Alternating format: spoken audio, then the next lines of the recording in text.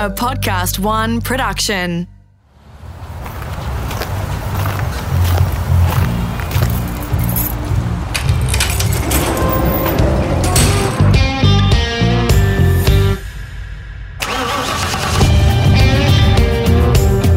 I'm automotive commentator and journalist Greg Rust, and this is Rusty's Garage.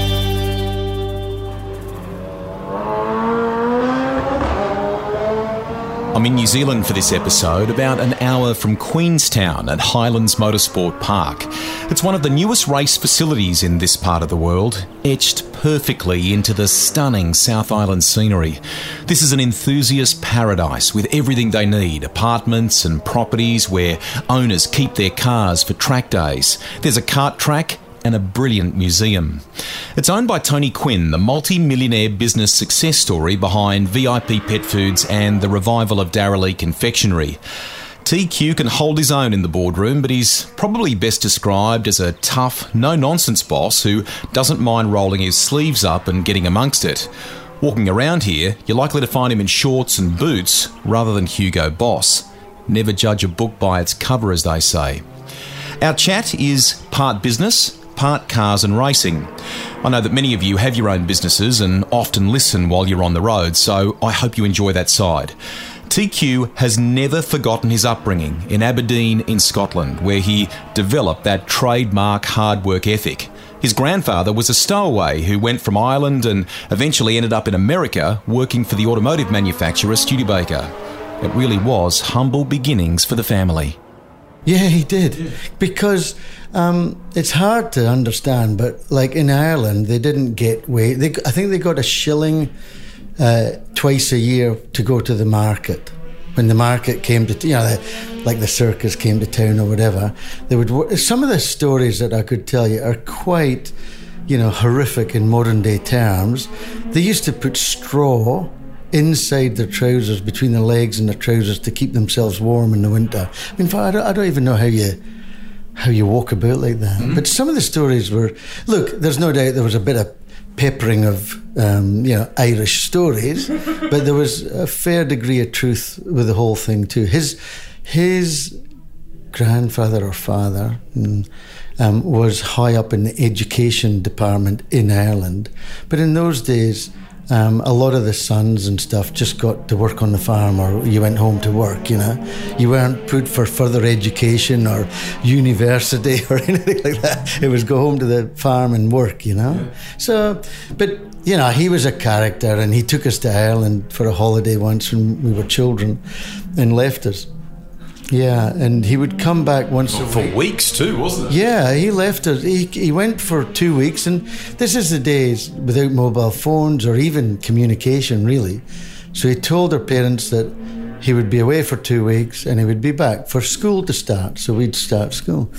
Anyway, we went away. We were away for 6 weeks, and we would only see him once a week. He would leave us in the village, and the villagers would look after us.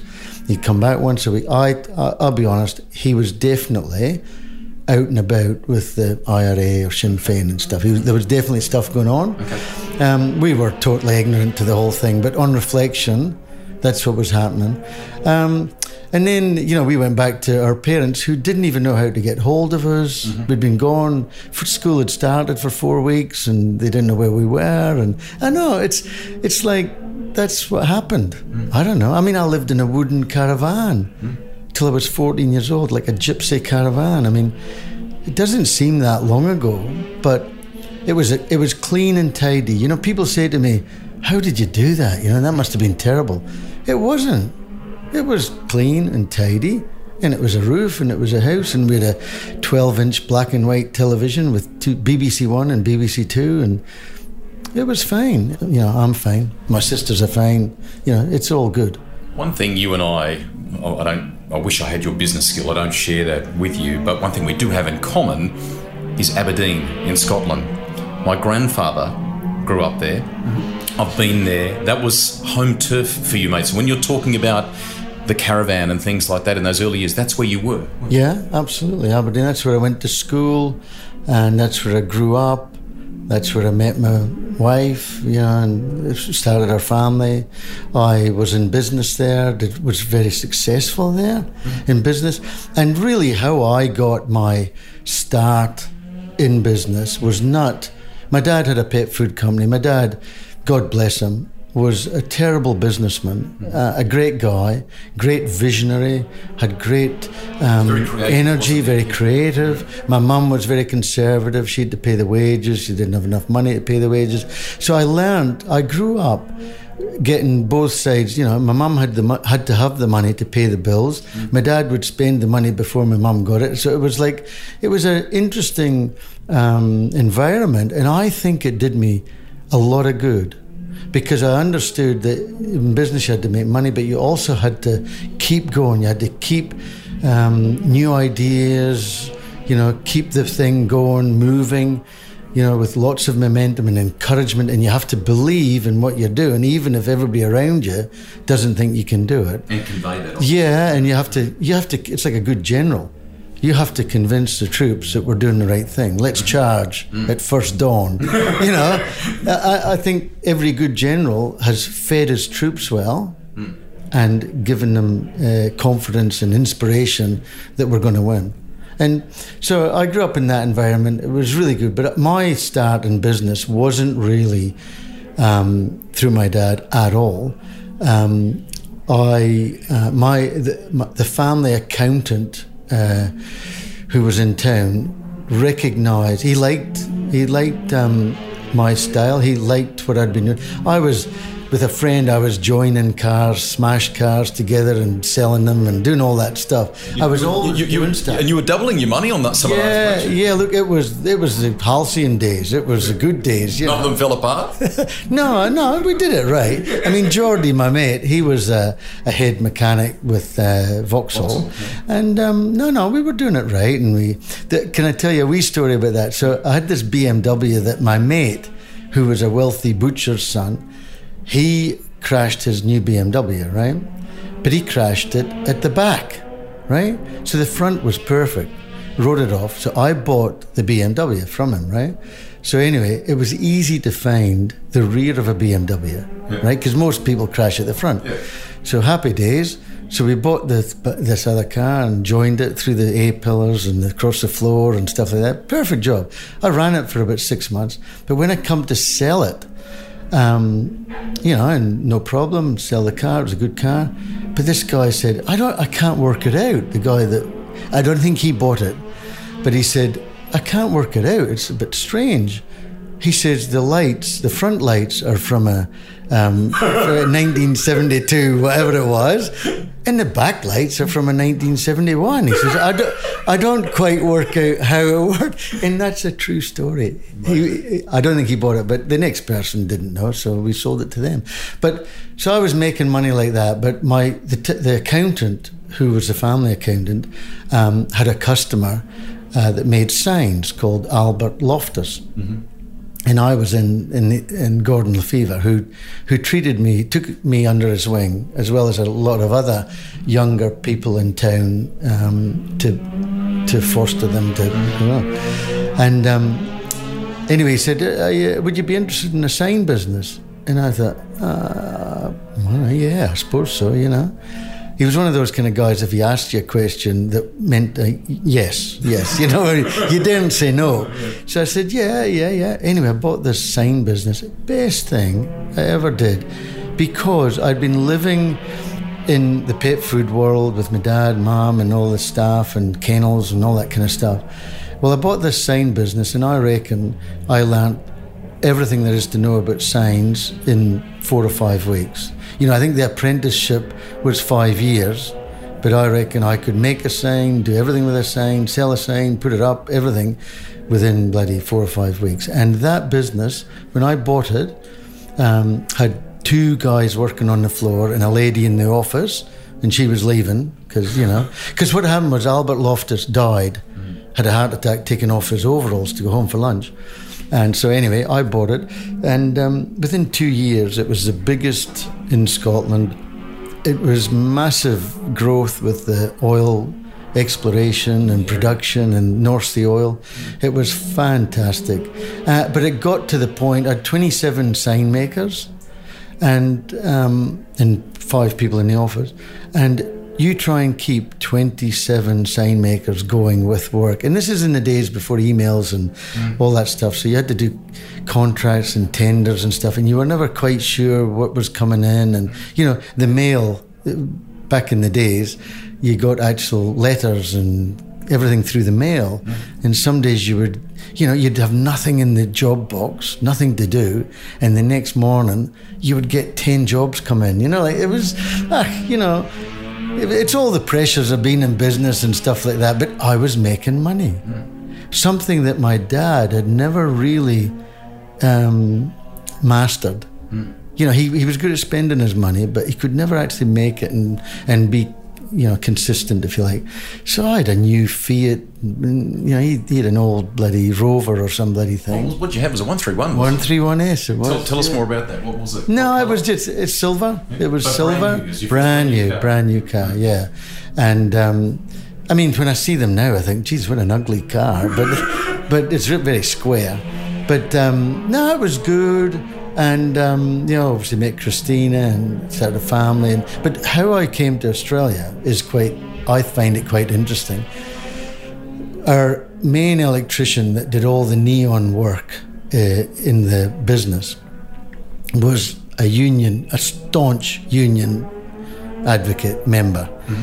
And I saw him sitting in a lay-by when I was coming back. And, we're busy. So when he got back into the shop, I said, mate, Jim was his name. Jim, why were you sitting in the lay-by when you could have been back here helping us out? No, I'm due such and such minutes every hour or something. And I totted them up. And I thought, geez, really? And the business was getting big enough that, you kind of lose control. Not lose control, but you lose that direct deal with the guys, and it becomes less of a family, and there's factions within the factory that start developing, and I was a bit sick of it, to be honest. And a guy from Chevron came in, and he was a good customer, and I got on well with him. And I says, mate, what are you doing? What are you up to? Because where are you going next? Because I want to be where you guys are going next. And he said, all the talk is Perth, Western Australia. That's where we're heading next, to do the West Australian oil basin thing. And I said, right. And I always liked Australia. Like, how you do school projects and stuff. And geography was quite a strong subject of mine. And I liked Australia. It was a part of the Commonwealth, and you do these projects about the Australian stuff and that. And, I thought, fucking Australia, how good would that be? So this is true. I went home to Christina and said, hey, we're going to Perth. Just like that? Yes, this is true. And she was pregnant at the time. And she said, what, Perth in Scotland? Because there's a Perth in Scotland. I said, no, Perth, West Australia. And she said, what, for a holiday? I said, no, we're going to go and live there. We're going to create a new life in Australia. And to be, there's a few things happening. I thought I was invincible. I thought, how cool is this? Like, business is easy. Yeah. I'm making money. Customers are coming in. It's easy, right? Money in the bank. I was making more money than Maggie Thatcher was getting paid. And I thought, how could that be possible? She's running the country, dealing with all the miners and the problems and everything else. And here I am making signs up in Aberdeen, making much more than Maggie Thatcher's making. It's stupid things, eh? Anyway. So you clearly thought, I can take the same thing and transplant it at the opposite end of the earth. Is that what you were going to do? Yeah, so this story is going to get bigger and bigger, but absolutely, that's what I thought. Because this is 1979, 1980. Back in those days, everybody in the UK thought that Australia was 20 years behind. Yep. That was the way it was. Yeah. You'd go out to Australia and there would be corrugated iron fences and houses and older cars and all that kind of stuff. And it was just, that was the word. That was how it was. Now, remember, no Google, no Wi-Fi, No information like that. If you wanted information, go to the library and sit down and read a book. I didn't have time for that. So I'm saying, nah, after set, I'll be 5 years ahead of everybody else, or 20 years ahead, but at least 5. I'll be ready for the boys coming with the oil exploration, because there's a difference. Oil exploration is much more lucrative than oil production. Yeah, so I'm interested in the exploration bit. So Christina, the other story is I picked up the phoned, I can't even remember the name of the company in Glasgow that was like the second or the next biggest, or just as big sign company in Glasgow, and said, hey, I'm going to sell this business. Are you interested? They jumped in the car, drove up, which takes about 2.5 hours, drove up. Within half an hour, we'd done the deal, and I sold the business and property and everything. And so again, home to Christina, right? The flights, because we flew when she was 7 months pregnant on the last day that she could fly. In those days, you couldn't fly past 7 months pregnant. I don't know what it is now, but so we flew on the last day that she could, arrived in Perth at midnight, right? And took a taxi to the hotel. But when I got to the airport, because we had two little kids and Christina's pregnant with a third. And when I arrived at the airport, there's all these pretty fancy signs. And I'm thinking, because it's an international airport, they must import them from America, or do you know what I mean? Yes. From England maybe, I don't know. But they were pretty good quality modern signs, and I'm thinking, okay, fine. So I get to the Flag Motel in Belmont, and Christina puts the kids to bed. And in those days, flying with a family, stopping off in Bombay, and they open the doors and the stench comes in and it's pissing rain, and it's, it was not rough or anything, but it was what it was. Anyway, she put the kids to bed, and I did what every good businessman does when they arrive in a new town or new city or new country. You grab the Yellow Pages. And the Yellow Pages were such a Bible for business. You had to be in the Yellow Pages or you're buggered. So grab the Yellow Pages, and first thing I do is look up, it's a funny kind of story, but because I was a Ford Escort guy in Scotland, I had a couple of Ford Escorts and I liked them. I'm flicking through the Yellow Pages, and there's these pages and pages of escorts, but they were women escorts. Not Mark II's No, and it's like, whoa, I've never seen that. Like, that didn't happen in Scotland, Anyway, I got to signs. Oh my God. So in Scotland, I had half a page, and I was a king, right? King me, I was that. King Loftus. And there would have been 12 pages of half pages, sign companies. There was, in the company that I went to see, was a company called Project Neon. And they had in one of their claims, like, built up letters and engraving and all that, computer cut lettering. I didn't even know what that was. I had no idea what that meant. This is not due diligence. This is realisation. This is the moment before you start crying, when the kids are in bed and the wife's in bed. So I went to see Project Neon. They were 5 years ahead of what we were. Amazing. Perth, generally speaking, is a pretty progressive town in WA, and they were well ahead of Scotland. Way ahead. Anyway, there was 4 years of my life there. I mean, I ended up mowing lawns, which I enjoyed, but there was no real future in. But I cried in that first 6 months being in Perth. I cried quite a lot, and I think during that stay in Perth, I think if it was today and we had medical intervention, I am pretty sure that I would have been depressed. I think there was moments of, what have I done? So how did you dig yourself out of that then? Yeah, well, I don't know, but I guess I just boxed on. And there's a lot of... You see, in Scotland, you trust somebody. That's the way you're brought up. If somebody says, I'll sell you my guitar for £10, well, you go on Sunday and you give them £10 and they give them the guitar. Whereas in Perth at that time, if you said, I'll give you $10 for your guitar, they'd say, oh yeah, okay. You go back on Sunday with $10 and they'd say, no, I sold it for 12 or whatever. Do you know? And I don't want to... there was a lot of people floating about Perth that were unaccountable for a lot of things. And this was in the days when Alan Bond was around, right? And you were reading the paper and he was doing billions and millions, and he was a sign writer too, see? So I'm going, well, back. So to recap, the oil never came. The oil guys never came to Perth because there was other places, easier places, better. I think they do have lots of oil there, but they just cap the wells and save it for a rainy day. So anyway, they never came. So I was alone again, you know, so I did a few different things. But years later, when I was in Australia, I got an email. I'm going forwards 30 years now, and I'll come back a bit, but 30 years on, I got an email from somebody, Michelle or something, saying that Alan Bond would like to have a meeting with you. And you know, like in my position at that time, you got a lot of correspondence from people that wanted to pick your brains, or I've got a great idea, you know, I want you to invest in it and all that stuff. So I was very cheeky. I went back and said, yeah, sure, if it's the Alan Bond that won the America's Cup in 1983, happy days. If not, I'm sorry, I'm too busy.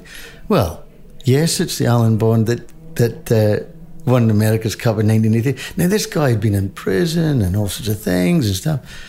And I said, what does he want to talk about, you know? He's got a business in America that he wants to talk to you about. I said, licorice business. Yeah. So by this time I had Darryl Lee. And I said, oh, sure, that would be great. Well, I can tell you, it was scheduled for half an hour. 2.5 hours later, we're still chewing the fat. I found him an absolute delight, but I was so glad that I knew his history, because if I hadn't, I'm sure I would have bought a tin mine in Nicaragua or whatever, Mozambique or something. He would have sold me something. Wow. He was the best salesman I've ever come across. And he was 72 or 74 at that time. Yeah, he was a character. I loved it. And I asked him, I said, how did you get on when you were in prison? You know, like, how did that work, you know? He said, business as usual. No problem. And he meant it. Like, he was cool. And do you remember why he went into prison? Amnesia. He couldn't quite remember. And I'd arranged with him to go and visit his business in America, but I wasn't to tell his general manager that I'd had a meeting with him and stuff like that. And I said, yeah, okay, well, I won't say anything like that. Then I won't mention that we've had this meeting. And he said, what meeting? He was as sharp as. But I found him a delight.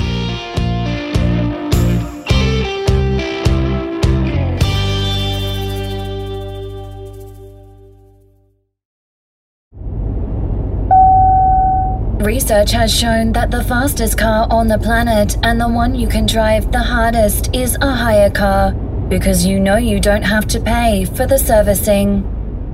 So go back to Perth again. I'm mowing lawns, and I was depressed. I'm sure this wasn't for me, you know, Perth. I didn't like it. The summer came and it was 40 degrees for 3 weeks and all that stuff. I didn't like it. I didn't do badly there, but I didn't do well at all. Mm-hmm. And what I was doing, I was mowing lawns for people, and there was a fair amount of Kiwis there. Then I got talking to them and stuff, and I quite liked the Kiwis. I thought, these are a good bunch of people, you know. They were all over there for the mines and stuff like that. And I said to Christina, we've got to go somewhere. This is not for me. Perth is not for me. I didn't travel to the East Coast. Mm-hmm. Right? Strange, but I didn't. I just thought Australia was Perth. Like, yes. It's all the same. Mm-hmm. So anyway, I said, we need to go either New Zealand, South Africa, Canada. I need to get out of here, or maybe back to Scotland. And going back to Scotland, although you'd have your tail between your legs and stuff like that, at least I knew the whole deal, right? So I took a trip back to Scotland, and just to make sure that what we're going to do. I went there 3 days later, I was only there for a week, And I very quickly decided, nah, we're not doing that. We're not going back there. That's just not right. Australia and that Southern Hemisphere thing is much better for the children, a much better life, you know. An ordinary guy can have a house and a boat and go on holiday and travel a bit, and it's a good life for a working guy, you know. It's much better than Scotland. So, okay, well, off we go to New Zealand. And, I'll tell you the truth. I arrived in New Zealand and I didn't really like it. I thought, ooh. First shop we went to was Three Guys, which is now Pack and Save. And in those days, you had to, with a felt pen, you had to write the price on the packet and take it to the counter. It was like, honestly, it was like stepping back 10 years or whatever. It was whoa, far out. But I loved the country, and I think I took 8 hours of green video, just because I'd been in Perth for 4 years and everything's kind of dry-ish. Cows, oh, look at these cows, look at these sheep, and we're taking videos of stuff. And anyway, long story short, the house in Perth sold when we were in New Zealand. So it was like, far out, what do we do now? So we came to New Zealand both quite reluctantly, Christina and I. There wasn't... years later, we agreed with each other. You know, I didn't really like it, and she said, I didn't really like it. But what happened when we came to New Zealand? It was like a breath of fresh air. I talked to a few people, and we got back into the swing of things and got back into business. And it started a fantastic 9-year journey. The first year in Dargaville, met some lovely people, like really Kiwis are, I love Kiwis, good people. And some lovely people, got going with, you know, a lot less money than I had, and just boxed on and had some... I remember the first Christmas that we had in New Zealand, we'd sold a lot of product, right? It was drums of tallow that we'd sold. We'd set up this little business called Fat Man, picking up waste fat from chip shops and stuff. That's like stuff you wouldn't do now, but that's what we did. And anyway... What did you say when you were younger? There's money in shite. Is that what you used to say? Well, there still is. Yeah. There's actually money in everything. You've just got to find it. That's the trick. You got to find it. I mean, there's gold out in those hills, but, you know, you got to find it. Yeah. But anyway, the first Christmas we had, I got the check for our first lot, which was $4,000, right, for our first sale. And because in New Zealand, they pay you on the 20th of the month following, right? So we gave them the invoice in November, they paid on the 20th of December, right? Now, I hadn't got Christina anything for her Christmas because, you know, it gets like that. Complacency sets in pretty quickly. Anyway, I hadn't got anything. Well, I got this check in the mail. I thought, oh, great. So I wrapped up in a little wee parcel and I gave it to Christina on Christmas Day and said, it's something small, but it's worth a lot of money. And she thought it's a ring or something. Because she's saying, why did you waste money on a ring? Like, we don't need a ring. Or yeah. And she opened it up and it was a check, first check to Fat Man in New Zealand. And we banked it and away we went. And, you know, in my 9 years of New Zealand, I struck up many, many good friendships with many people because I was a contributor and I delivered on my promise, which is one of the main things that you have to do in business. And anyway, it was a great journey. Eventually got back into pet food, forced, may I say. And look, there's a whole other backstory to all this, but I'm not going to get into that unless you want me to. But there's a whole lot of experiences in there that were golden, you know, just golden. But anyway, got back into pet food. And I couldn't fucking understand how my dad couldn't make money making pet food because I was away. I was off and running in New Zealand. And within like 4 years in New Zealand, I had this, it was a very, very good and profitable pet food company up in the north. And I was flying and we did all sorts of things. We also had a chip business that we sold to Mr. Chips. And it was just a fantastic journey to a point where I thought about going into local politics because I thought... Tony Quinn? Yeah. At the Beehive in New Zealand? No, maybe just not local Beehive. Stuff. Just local stuff because I was annoyed at the time that it took to do stuff that was so obvious. Do you know, like, I think in your mid-30s, you get to that point, you know, you think, why can't we just do that?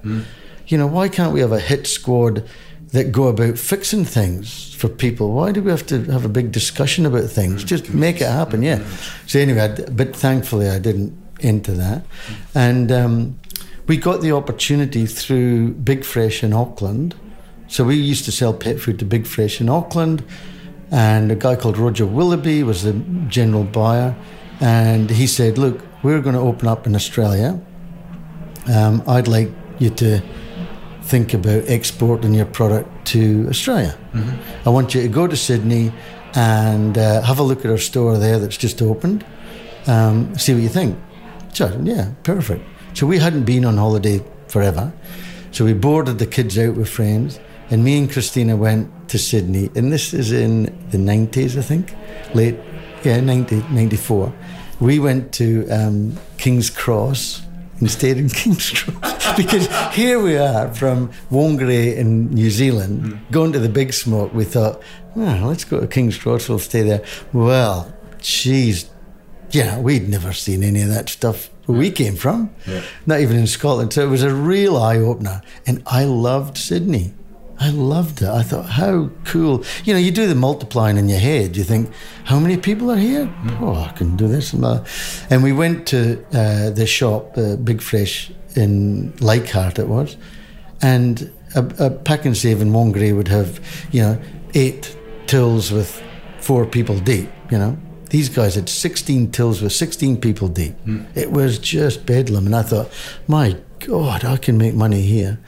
So I said to Christina, I want to come here. I want to do this Australian thing. I want to make it here. I don't want to send it from New Zealand. That's not going to work long term. I want to do it. And she said, one last time. Yeah, because they get settled and the kids at school and everything else. And she says, we'll do it one more time, one last time. But, I said, yeah, we have to go to the Gold Coast because my parents had ended up on the Gold Coast. And at that age in your career with teenage kids and stuff, you need help. Yep. You need grandparents, right? You need all that stuff. And she said, as long as we go to the Gold Coast, that's fine. And I didn't want to go to the Gold Coast because it's the Gold Coast, you go there for holiday, not for business. But anyway, it was the best thing that she ever said to me. It was the best ultimatum that she ever gave me. And the story of VIP is well documented, and basically we started with nothing. 21 years later, sold it for 410 million. How many staff did you have at the end? 850 or 950. But that was across the chocolate thing as well, the Dadalee thing as well. But just on the pet food, it had 5 factories going 24 hours a day, 5 days a week. And one of the things that I'm not really credited for, and I don't mind, as well as the pet food, kangaroo meat was quite a big ingredient in pet food. And when we entered the kangaroo business in the bush, it was a terrible state. It was an awful business, full of rogues and rascals and just Irishmen, it must have been. No. And what me and my general manager Rex Devantier did was we cleaned up that whole business, and we actually turned it into a human consumption business that used the scraps for pet food. And that was a successful business. My dad used to say that everything you touch turns to gold. You've got the Midas touch. And not that I'm humbled by that, and I don't think that's really accurate because there has been a couple of failures. But there's no doubt that the old saying, the harder you work, the more successful you become, has some merit and should be given some thought. People ask me, where should I invest or what should I do and stuff. I don't know. I don't have the answer. I don't have a pink fairy wand that I wave about anywhere. I just say, and I think Jamie Winkup's grandfather told him, to win, you have to work harder and longer than your opposition. And it's as simple as that. Yeah. I mean, there's a whole heap of other stuff. So, I don't want to drive this, but, business is business, and I find it quite easy. to be perfectly honest. You have to surround yourself with good people if you're going to employ people. Do not waste your life and your time with people that can't do it and can't keep up. You're just killing yourself and you'll fail. So get good people around you. There are 3 things that I can pass on to people about business. I call them the 3 pillars, but I'm sure you can call them whatever you like. The first thing that is important is your brand. Right? You are big on that, aren't you? I'm big on brand because it's a brand that people want to buy, and it's a brand that other businesses will want to buy, right? They won't want to buy if you're just ABC cleaners. Do you know what I mean? Oh, well, maybe they will, but you've got to put some thought into that, and it needs to be happening in the beginning because that's what you can't really change, right? So your brand is very, very important. The next very, very important thing is there's a term in the retail trade called DIFOT, which is deliver in full on time. Now, if a customer orders something and you accept the order, you've got to fulfill it and it's got to be on time. Otherwise, they can't run their business properly. So the way I find it easy to compete in Australia. So in New Zealand, when I was in business, DIFOT wasn't really talked about because everybody did it. Kiwis are pretty competitive people and pretty good at their doers, yeah. So when I went to Aussie, the biggest thing I found was that Australian businesses of any size spent half their time thinking up an excuse why they didn't manage to deliver whatever they promised. And for me, it was easy because if I said I was going to do something, I did it. And then your customers go, they rely on you. They don't ask what price or whatever, so long as it's value. And that's the second pillar. So brand, DIFOT, or deliver what you promise. Thirdly, and this is just as important because a lot of people get this wrong too, you've got to make margin. You've got to understand your cost, you've got to understand your overheads, you've got to understand the whole thing, and you've got to be not embarrassed at making a profit. You say in the book 0 to 60, which I love, by the way, you have a thing about 2 + 2 = 7, don't you? Just explain that. So I love it. And it was something that because quite often, some of my best thoughts and decisions came when I was wearing gumboots. Honestly, like when you take your gumboots off and put your shoes on and the shirt and tie, you start talking too much, not thinking and reacting quickly. So the 2 + 2 = 7 comes from, we all go to school and we all get taught by people, and this is not a stab at teachers, but we all get taught by teachers who have never actually left school, mainly, right? So they've never really been in the big wide world. They've looked after, they get bloody 12 weeks holidays a year. And I can imagine people going, that's bullshit, blah, blah, blah. But some of my best friends are teachers and we discuss it, or principals, we discuss it a bit, right? Because the poor other guys are out there working, they're only getting 2 or 3 or 4 weeks a year off. Teachers have a pretty good gig, in my opinion. Anyway, so 2 + 2 = 4. We all know that. That's what they teach us. And it's true. Nothing wrong. Arithmetically, it's absolutely accurate. Perfect.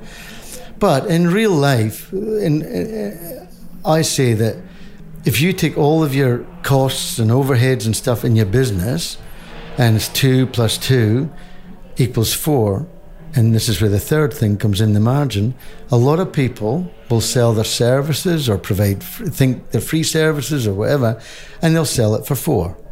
You go bankrupt. 2 + 2, yeah, so you go bankrupt. And the worst thing about going bankrupt is that you'll take other people with you, and that's not right. That's not good. So 2 + 2 = 5, right? That just means that you're going to go bankrupt slowly. Because in business there are things that you don't take account of, tax, workers' compensation, insurance claims, whatever it is. There are things that you do not foresee, nobody sees coming. So you need to have a fair old buffer there. And, you take the bushfires in Australia, you take all these things that come and just, fuck, who saw that coming? So 2 + 2 = 5, you're just going to go bankrupt slower. Now, 2 + 2 = 6, that's fine. You're going to have a nice detached house. The kids are going to go to private school. You're going to go on holiday to Fiji once a year or Hawaii in a special year. You're going to probably drive a Volvo or a Mercedes or something, you know. And you're going to have, and your mother will be very proud of you, right? You'll be good. And there's nothing wrong with that, right? But the real trick in business, 2 + 2 = 8, right? Give your customer a discount because everybody wants a deal. Sell it for 7. Make them feel good. Make them feel good. They're happy and you're making profit. And that's what 2 + 2 = 7 really means. It's obviously not correct, but it's the philosophy of, you know, when you're in business, you need to double whatever it costs you, and then if you've got a bit of slack, you can build your business. Before we move to cars, because that's been the parallel for you between business and cars and motorsport right throughout your life, for that matter, I want to just deal with the Darrell Lea chapter for a second, if I can.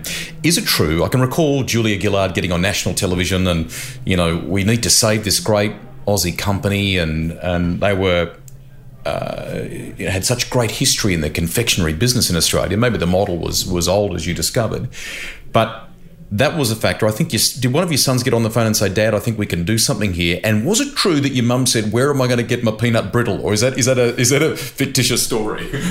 No, she didn't say peanut brittle. Was it? But what happened was, you're quite right. Clark, actually, who was in limbo, had done his job in the pet food land. He was a dry food guy, done a good job in Dubbo, kind of looking for something else to do. Clark had said, you know, this Darrell Lea thing might be worth looking at. And Rex, my GM, said to me, we should have a look at Darrell Lea. I said, no way. Like, you know, we're not going to fix a broken business that other people have tried fixing. And, you know, it's too hard. I don't want to do that. We've got better things to do. And you're right that Julia Gillard went on TV. And after that, my mum phoned me up and said, oh, Tony, you know, like Darrell Lea's gone into bankrupt or whatever she said. I said, yeah, I know. And she said, you should buy that. I said, Mum, it's buggered. It's, you know, it's a big job. And she says, oh, you would easy manage that. That would be right up your street. You'd enjoy that and stuff. And I don't know whether Clark had phoned her up and teed her up or something. Anyway, the truth is, I'm thinking, I'm not doing that. So I went in the next day and I said to Rex, mate, let's have a look at Darrell Lea. And we went down and had a look at it. It was an absolute shambles. It was, to be honest, a disgrace that a family had let it go. Like, that business had supplied the Lea family with, if it wasn't 17, it was 27 properties in Sydney. The business needed $11 million to right it, to fix it. The family didn't want to put any money into it, because they were, you know, didn't want to risk it, because they'd been used to money coming out of the business, not going into the business.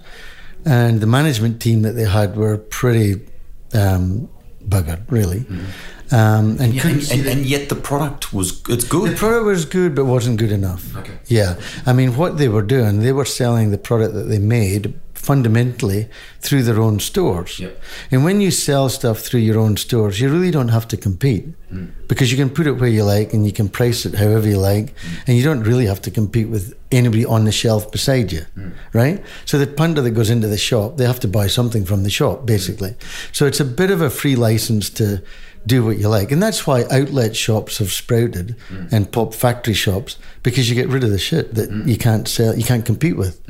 Not the shit, but you get rid of the product that you can't compete with. So the first thing we did, we said we're not taking on any of the retail shops. They're gone. There was only 1 out of 65 making a profit. And when I say profit, it was making $100,000 a year. Like, that's not a profit. So we shut all of those. The product count went from 700 and whatever to 85. The staff went from 700 or 500 and something to 85. 85 being the magic number. There is no magic number, but that was the numbers. And we set about writing the business. And I can tell you that within 3 months, the business was losing $11 million a year. And within 3 months, it was making money. Back in the black. Yeah, back in the black. That's amazing.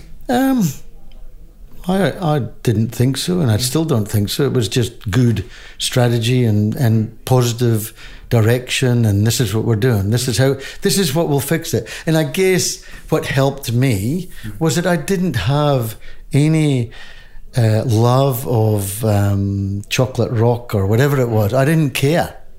The product had to be good enough to compete, and it had to have a good enough margin in order for us to make it. Because a lot of the products they were making, there was negative margin. So the next thing I did was I went to the retailers. Well, at the beginning of that, when I shut the retail shops, I personally, along with my sales guys, went to the retailers and said, we're going to shut all these shops. Do you want to stock Daddley on your shelves? Knowing full well that they would like a piece of that Daddley business, like sales. And each and every one of them said, yes, that's what we would like to do. And we got a good... But you know, the thing that really did it was because they knew I was connected or owned VIP Pet Foods, and VIP Pet Foods had a die-fought rate of 98%, which is like... Most people struggle to get to 92, 95. You know, like we had an average score of 98%. And the supermarket said, yes, we will give you space because we know that you won't run us out of stock. Amazing. Yeah. So, and then, I don't know, 5 years later or 4 years, whatever, I'm not good with that time stuff. Because I don't split my weeks with weekends. It's just one rolls into the next. And sold it for 200 million, and I still have a share in it and stuff like that. But you know, another interesting story, I know you want to talk about Daddley. Daddley's a great story. I still have 10%, and I still go and see what the guys are doing every so often. Now, as an ex-owner, you think, I don't really think you should be doing that. But do you know what? They're doing a good job. And if you stand back and look, it's fine. You know, perhaps it's not what I would have done, but... the job that they're doing is perfect. So as an investor, I'm happy. But just when I sold VIP, right, I sold it for 410 million. It cost me startup costs and stuff, you know. It was good. Paid an awful lot of tax, you know, it was crazy. The government wins in all of these deals, right? They're the ones that really win. Anyway, so I sold it for 410, but I kept 10% of it, right? Just because my theory there is, if you've got a good business, a bona fide good business, and somebody wants to buy it, if you can, keep 10%. If they're a good operator, keep 10% because it's a business that you know, and you know the ins and outs and the ups and downs. And if it's a good business, they'll do the work for you and grow the value, right? So 10% I kept of VIP Pet Foods, and they had all sorts of grand schemes, and off it went.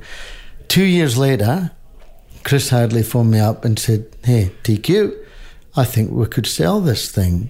He says, it's not ready to be sold, but I think we can sell it. And I said, really? I said, good on you. You don't think you should keep it and get another year under the belt because it's got some good things happening? No. It's a Chinese/American conglomerate syndicate. I said, okay, fine. He says, the only thing is, you're going to have to help me sell it because the Chinese want to talk to the original owner. And, you know, it's the Chinese way, I think. Anyway, I said, yeah, no problem, mate. Yeah, no issue whatsoever. Well, whatever's good for the cause, I'm in. I said, how much are you going, what's the deal? Because what they had done is they'd paid 400 million for it. They'd spent 100 million on acquisitions. The turnover had gone up 100 million, but the profit remained the same, which is what big companies do. You know, that's how they work. Anyway, he said, I reckon we can get 1.2 billion. I says, no. I says, mate, no way. I says, that's a waste of time. No, he says, I think we can do it. I said, you're joking. Anyway, but another few weeks went by. It was October.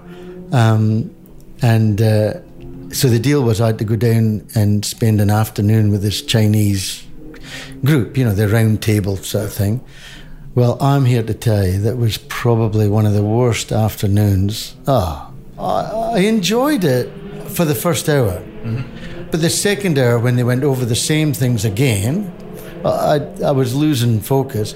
The third hour, when they went over the same things again, and then the next half hour, when they tried to go over the same things again, I sort of cut it short. I was getting short at this stage and saying, hey, I've got to go, blah, blah, blah. Anyway, so I left the room, I left the meeting, and I phoned Chris the next day. I said, mate, that was terrible. That was an awful afternoon I spent. He says, I know. He says, I spent 5.5 hours the day before. I said, you didn't want to tell me? He says, no, I couldn't tell you. Anyway, here's the story. We sold it for $1 billion. Amazing. Yeah. Second roll of the dice. So that 40 million investment became 100 within 2 years, and that was the easiest money I ever made. Because I didn't have much to do with it when it was under their stewardship and stuff. So I don't know. There's an old saying, the first million's the hardest one to make and the rest come easier. And I guess that's true. So during that time, I had used motorsport to promote my brands, right? Because and it worked for you, didn't it? It worked marvelously for me, because I stayed in there. I went, I sort of stayed, hung around, and I was lucky to be involved in Shane's return to V8s. That was a lucky move. Yeah, Shane. And then for Will Davidson, John O'Webb to win Bathurst with Shane right behind them. And I wasn't on the phone to Shane at the time, said stay behind. But for them to win Bathurst, I thought was a great exit for the V8 thing for me.